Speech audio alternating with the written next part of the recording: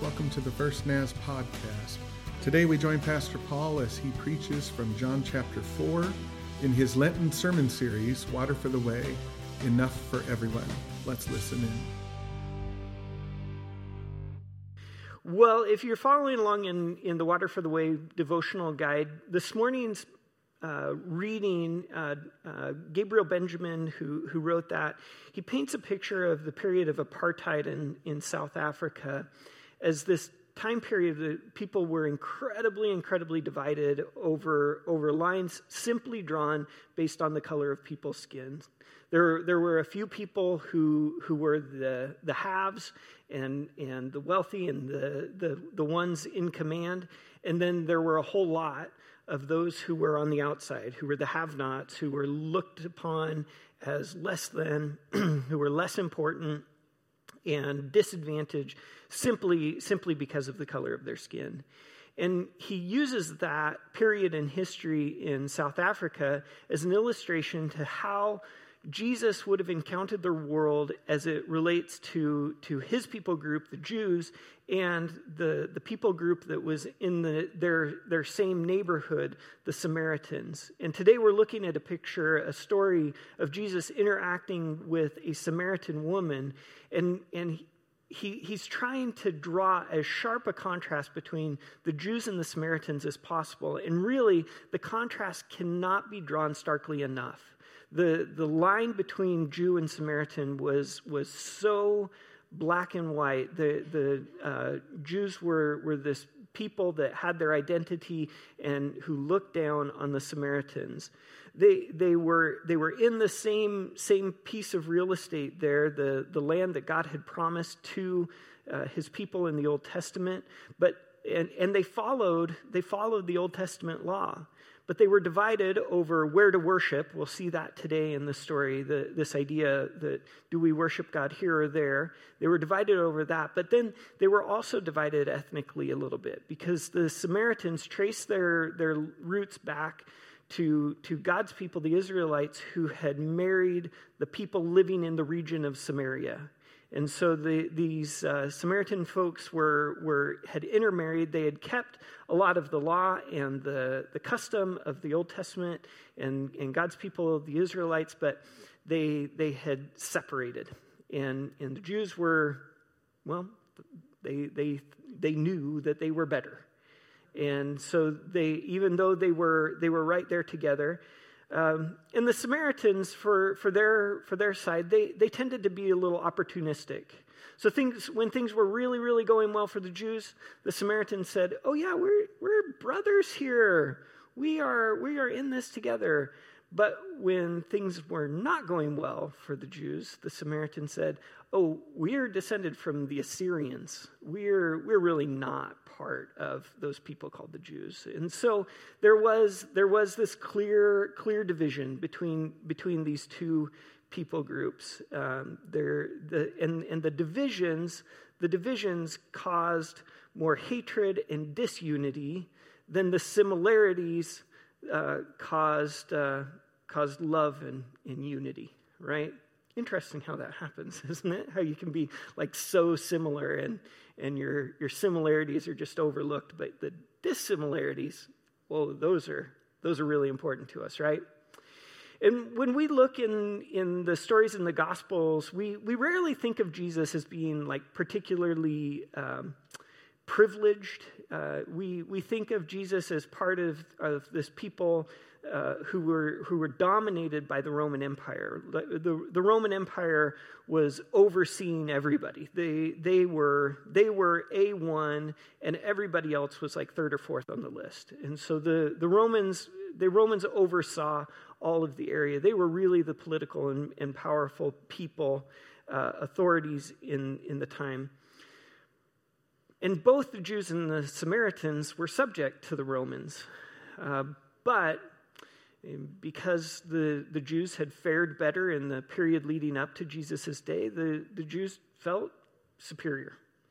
And the Samaritans knew it. The Samaritans knew that the Jews felt superior.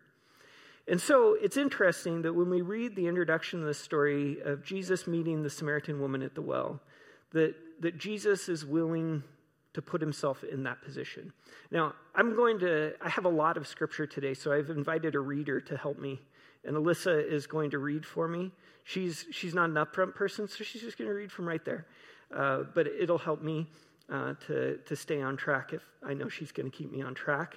And so you're welcome to follow along in your own Bible. The words are also on the screen. And so Alyssa's going to start with John 4, 1 through 9. Did you have a joke to start with or any? No jokes. She didn't want to start with a joke. I had asked her if she had a joke ready, and she still doesn't. So, okay, go ahead. This is John 4, verses 1 through 9. Jesus knew the Pharisees had heard that he was baptizing and making more disciples than John. Though Jesus himself didn't baptize them, his disciples did. So he left Judea and returned to Galilee. He had to go through Samaria on the way. Eventually he came to the Samaritan village of Sychar, near the field that Jacob gave to his son Joseph.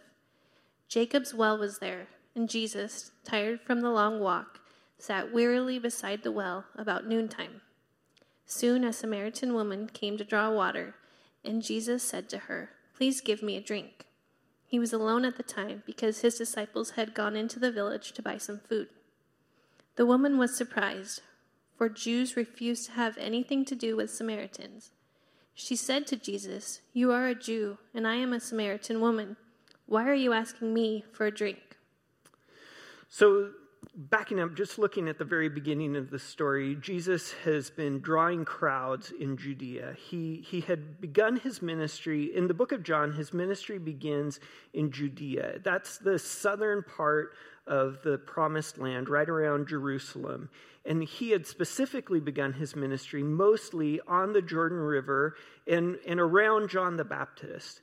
And Jesus wasn't above conflict with the religious authorities at that time. I mean, in John chapter 2, he goes into the temple with a whip and he clears it out and says, "Stop changing money here." And so Jesus was not like meek and mild and didn't want controversy. But for whatever reason, at the beginning of John chapter 4, Jesus is drawing crowds. He knows the religious authorities are getting a little bit antsy about what's happening in the wilderness around the Jordan River with Jesus getting all of these people coming to be baptized by his followers.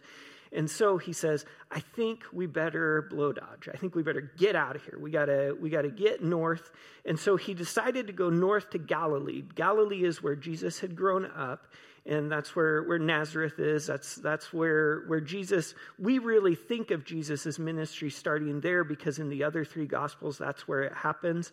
And so Jesus decides he needs to move from south to north, and the Gospel of John tells us he had to go through Samaria to get there. And while technically, Samaria stands or is like right in between Judea and Galilee, technically, that's not true. Because technically, what the Jews did so they didn't have to set foot in Samaria when they walked from Galilee to Jerusalem is they would cross the Jordan River, walk on the east side of the Jordan River, and then cross the Jordan River again so that they didn't have to interact with Samaritans. And so when John says he had to go through Samaria to get there, it's one of those things that makes you go, And it makes me go, Because I don't know why he had to. It would have been a little bit longer to go across the Jordan. But later on in the story, Jesus is going to take a 2-day hiatus here in Sychar, in this town. And so Jesus wasn't in a huge hurry to get where he was going, it doesn't seem like. And so it just kind of makes you go, So, there we go. Jesus seemed to have a plan in mind, though. He gets to this town called Sychar, where Jacob's well is located. And Jacob's well is like an important site, important historical site. Jacob was this really, really important forefather. Both the Samaritans and the Jews would have looked back on Jacob as an idol and a hero from their past. And so there at Jacob's well, Jesus takes this break, and when Jesus is encountered by a lone woman at the well, at Jacob's well especially, if you're real familiar with the Old Testament, it might just come into your mind that Isaac and Jacob and Moses, they were all sitting by wells when their wives came onto the scene for the first time. They met their wives at wells. And so if you don't know where this story is going, if you just hear Jesus, one of, the great-great-great-grandsons of these important men, is sitting at a well and a lone woman comes up, our minds, in our culture, we would think, oh, this is going to be a little romantic story. It's going to start right here. I think they called this a meet cute in romantic comedies. But in Jesus' culture, that's what we would think, right? But in Jesus' culture, this is a scandal.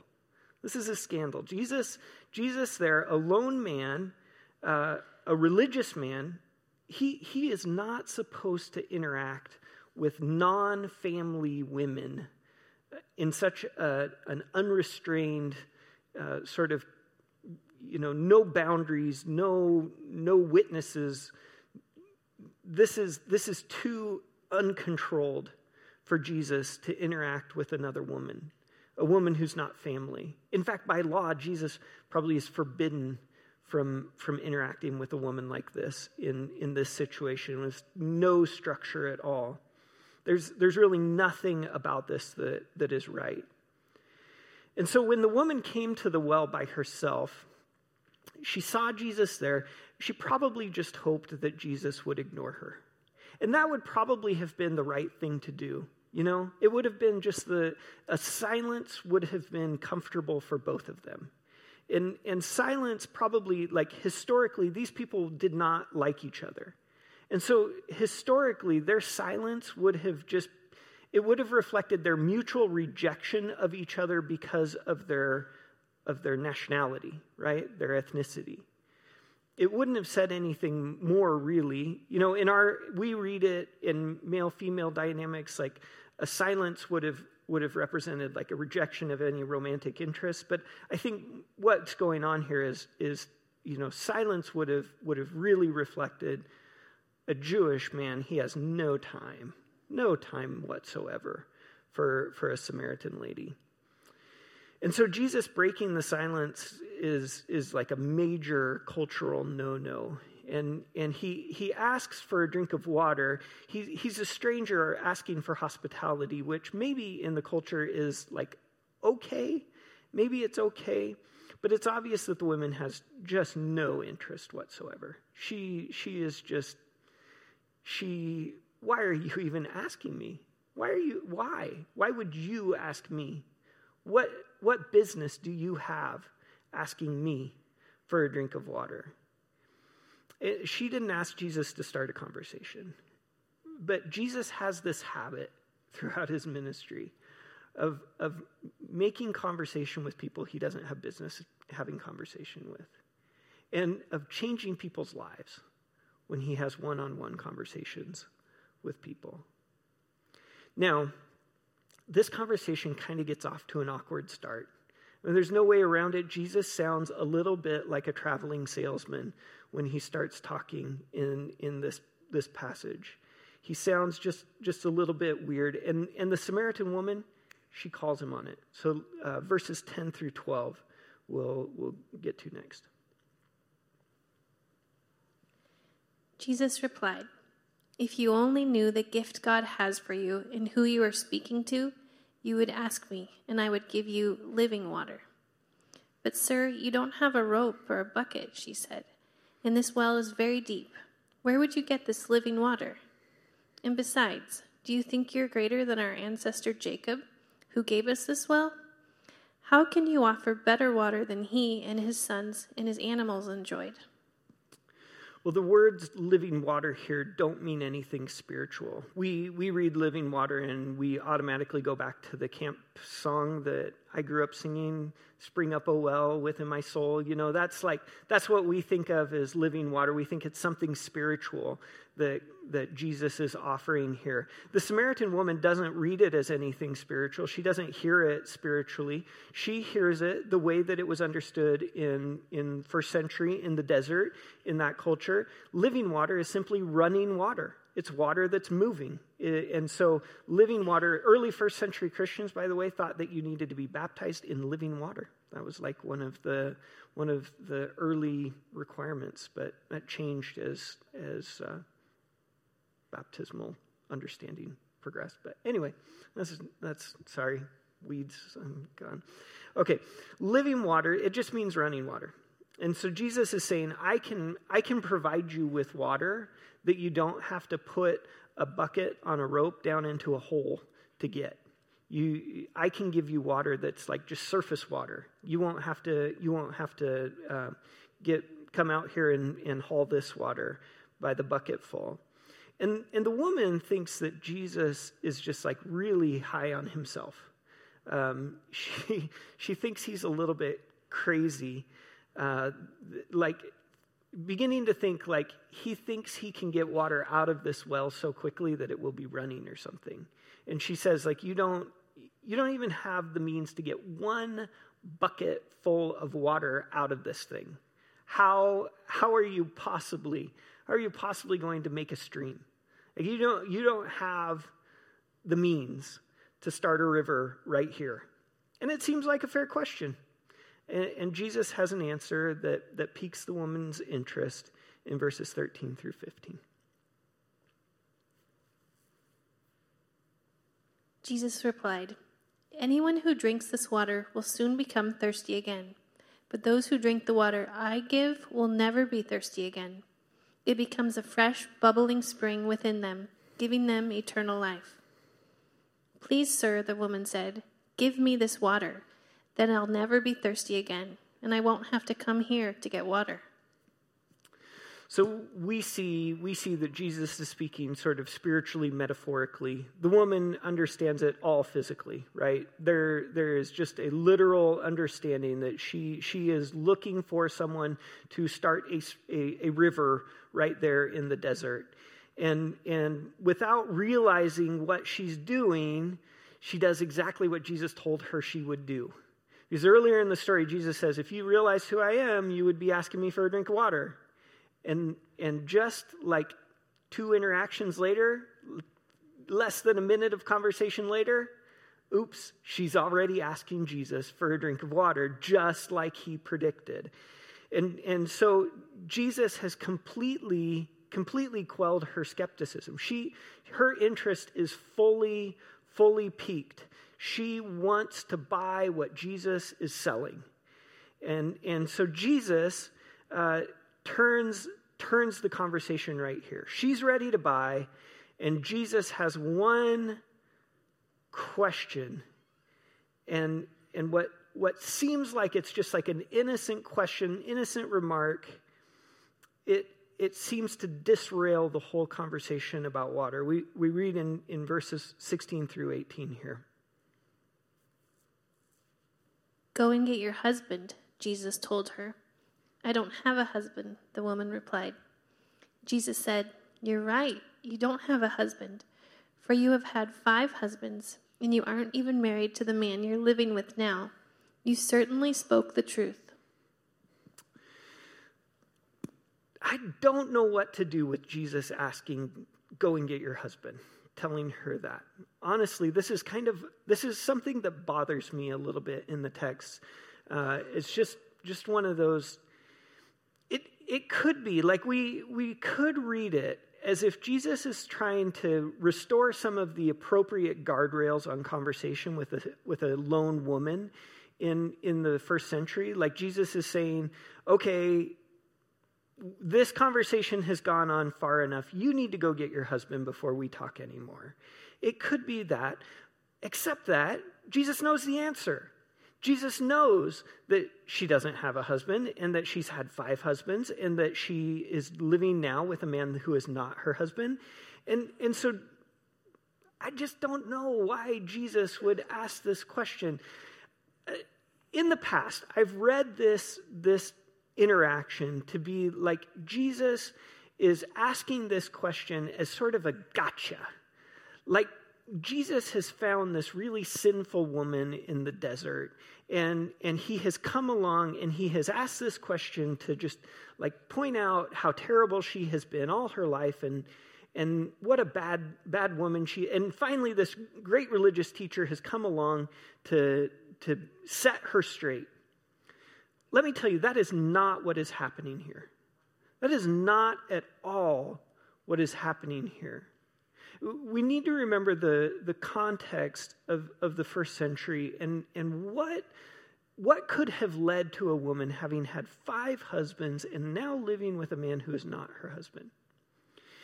If it was divorce, if this woman was like serially married and divorced, like into serial monogamy, if that was the case, in the first century, divorce was initiated by men, ratified by men, and it left ex-wives destitute, with less power than married women, and basically untouchable in the culture. And so if she was divorced once, like the next guy that would marry her to divorce her a second time wouldn't have been like a stellar dude. Just because of the fact that she would have been married and divorced. It would have been risking his reputation. 5 husbands, now living with a guy that's not her husband. There's one other possible explanation, though. There's another plausible explanation. And that is that she had lived through the death of 5 husbands. Or some and been divorced, I don't know. The Old Testament law that requires a family to give a widow an heir makes it plausible. So in the Old Testament, families were required, if a man dies, leaves his wife without an heir, without a male child, a brother had to marry her. It's plausible that she was widowed, and widowed again, and widowed again. Regardless of how her history came to be, Jesus telling her, go and get your husband, it brings out the most painful reality of her existence. Repeated heartbreak, repeated frustration, repeated agony. And she's surprised. Jesus says, it's true. She's surprised. There's nothing about her that could have given it away, right? There's nothing about her appearance that could have given it away. And so she realizes that Jesus has insight that is not from this world. And whether it is just to change the subject or because it's really a question she has, the woman changes the topic of conversation completely. And we'll read a little bit longer here in verses 19 through 30. Sir, the woman said, you must be a prophet. So tell me, why is it that you Jews insist that Jerusalem is the only place of worship, while we Samaritans claim it is here at Mount Gerizim, where our ancestors worshipped? Jesus replied, believe me, dear woman, the time is coming when it will no longer matter whether you worship the Father on this mountain or in Jerusalem. You Samaritans know very little about the one you worship, while we Jews know all about him, for salvation comes through the Jews. But the time is coming, indeed it's here now, when true worshipers will worship the Father in spirit and in truth. The Father is looking for those who will worship him that way. For God is spirit, so those who worship him must worship in spirit and in truth. The woman said, I know the Messiah is coming, the one who is called Christ. When he comes, he will explain everything to us. And then Jesus told her, I am the Messiah." Just then his disciples came back. They were shocked to find him talking to a woman, but none of them had the nerve to ask, "What do you want with her?" or "Why are you talking to her?" The woman left her water jar beside the well and ran back to the village, telling everyone, "Come and see a man who told me everything I ever did. Could he possibly be the Messiah?" So the people came streaming from the village to see him. There's so much to unpack from this passage. I just have two observations to make. The first observation, the first thing that really stood out to me as I read through this is Jesus' tone with the woman. Look at verse 21. Jesus says, "Dear woman," believe me, dear woman. That word "dear," when I learned it in English, when I learned as a child growing up, I learned "dear" as the way you begin a letter, right? I learned to write a letter, "Dear Grandma, I am fine, how are you?" And that's how you started a letter, right? It's just a greeting. It's nothing more than that. And then I learned Spanish later in life, and I learned the word querido, dear. But I learned it for the people who are dear to me first. I learned that word as like the people that I speak fondly of are my dear ones. I learned a few months later, as I had to kind of professionalize my Spanish and start writing, more professional letters and emails, I learned that the proper way to start an important email to a district superintendent was to say, "Dear Pastor, Reverend, District Superintendent, Sir." And I knew all of those guys, and they weren't dears. But that's the way that, it's just like the form of the language. That has stuck with me, this idea that the form of our use of the language, like the way that we have used this word "dear," has kind of lost a lot of meaning.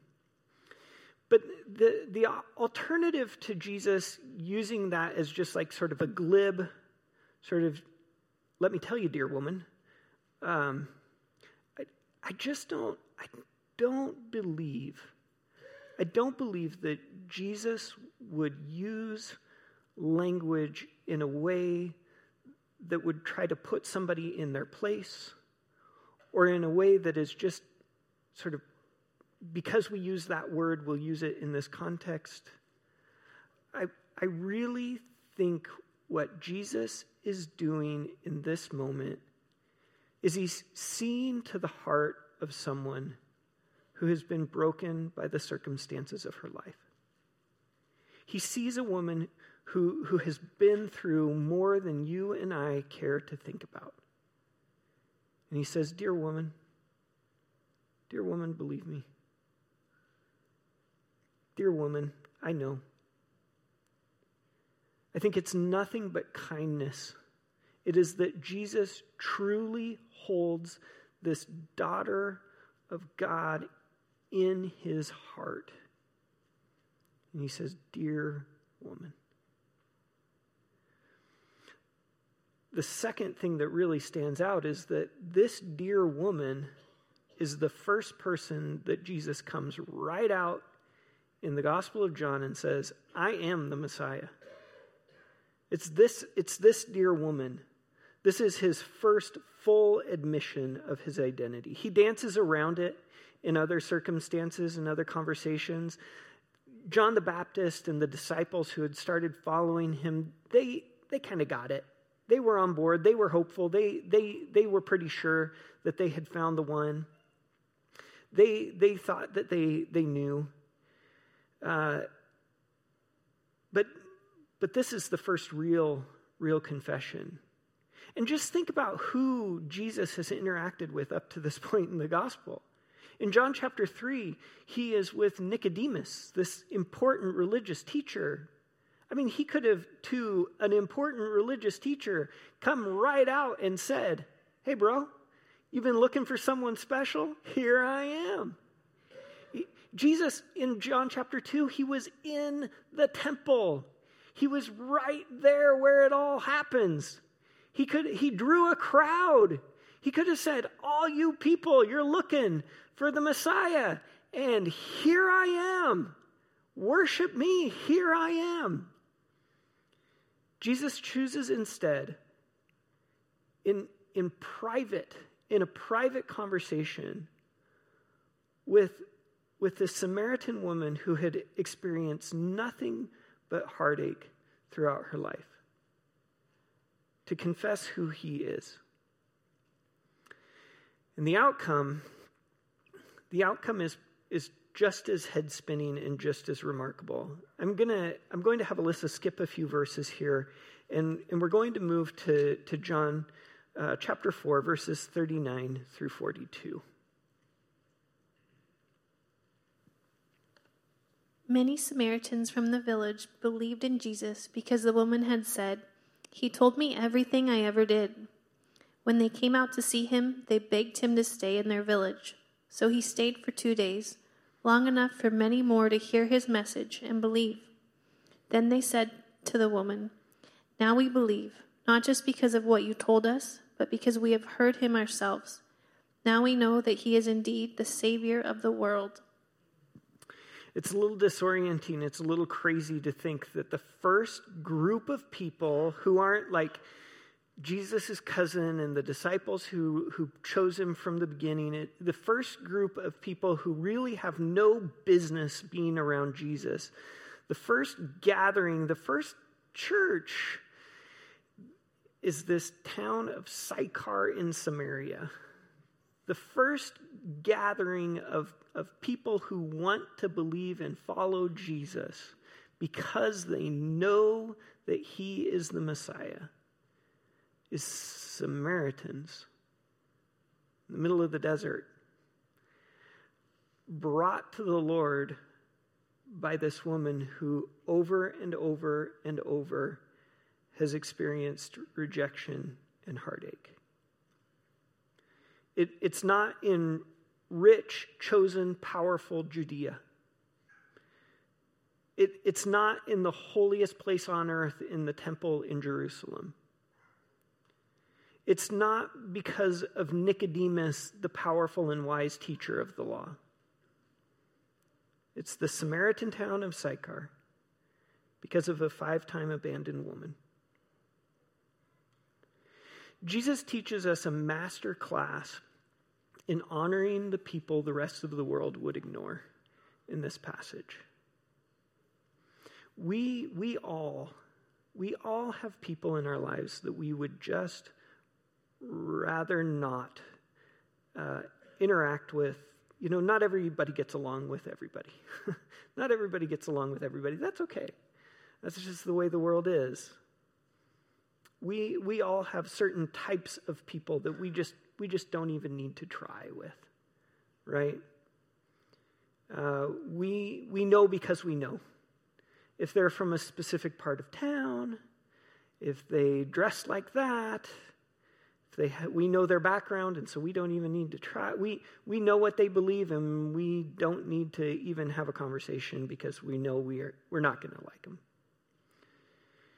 Jesus would have been raised to despise Samaritans. As a young boy, he would have heard songs sung about the Samaritans and jokes about the Samaritans. Those people. They are the fair game for all of the meanest jokes. But in John chapter 4, Jesus had to go through Samaria. He had to go through Samaria. He stayed out of town while his disciples went looking for some food. And he doesn't turn his nose up at the person who comes across his path in those circumstances. And so, we followers of Jesus, we have to ask ourselves, are we willing to risk kindness to those people that we think we would never get along with? Are we willing to risk sharing the gospel even with one of those people? Are we willing to step out of our defensive posture with the folks we'd just rather not have anything to do with? If we are going to follow the example of Jesus, we must. We must. And that's kind of the lesson for us Christians in this passage. Jesus didn't see all of the boundaries that people in his culture saw as reason to pull away from relationship, to withhold the good news. Jesus was willing to share, even with the people he grew up being told those people are okay to despise. There is one more reminder, though, in this passage. The reminder that no matter how far you think you are from God's grace and God's mercy, Jesus sees you and he thinks you're worth it. There is no such thing. There is no such thing as being from the wrong people, the wrong family, the wrong part of town. And there's certainly no such thing as having the wrong history for being acceptable by Jesus. Thanks for joining us for the First Mass podcast. We hope to see you soon, in person, online, or right here.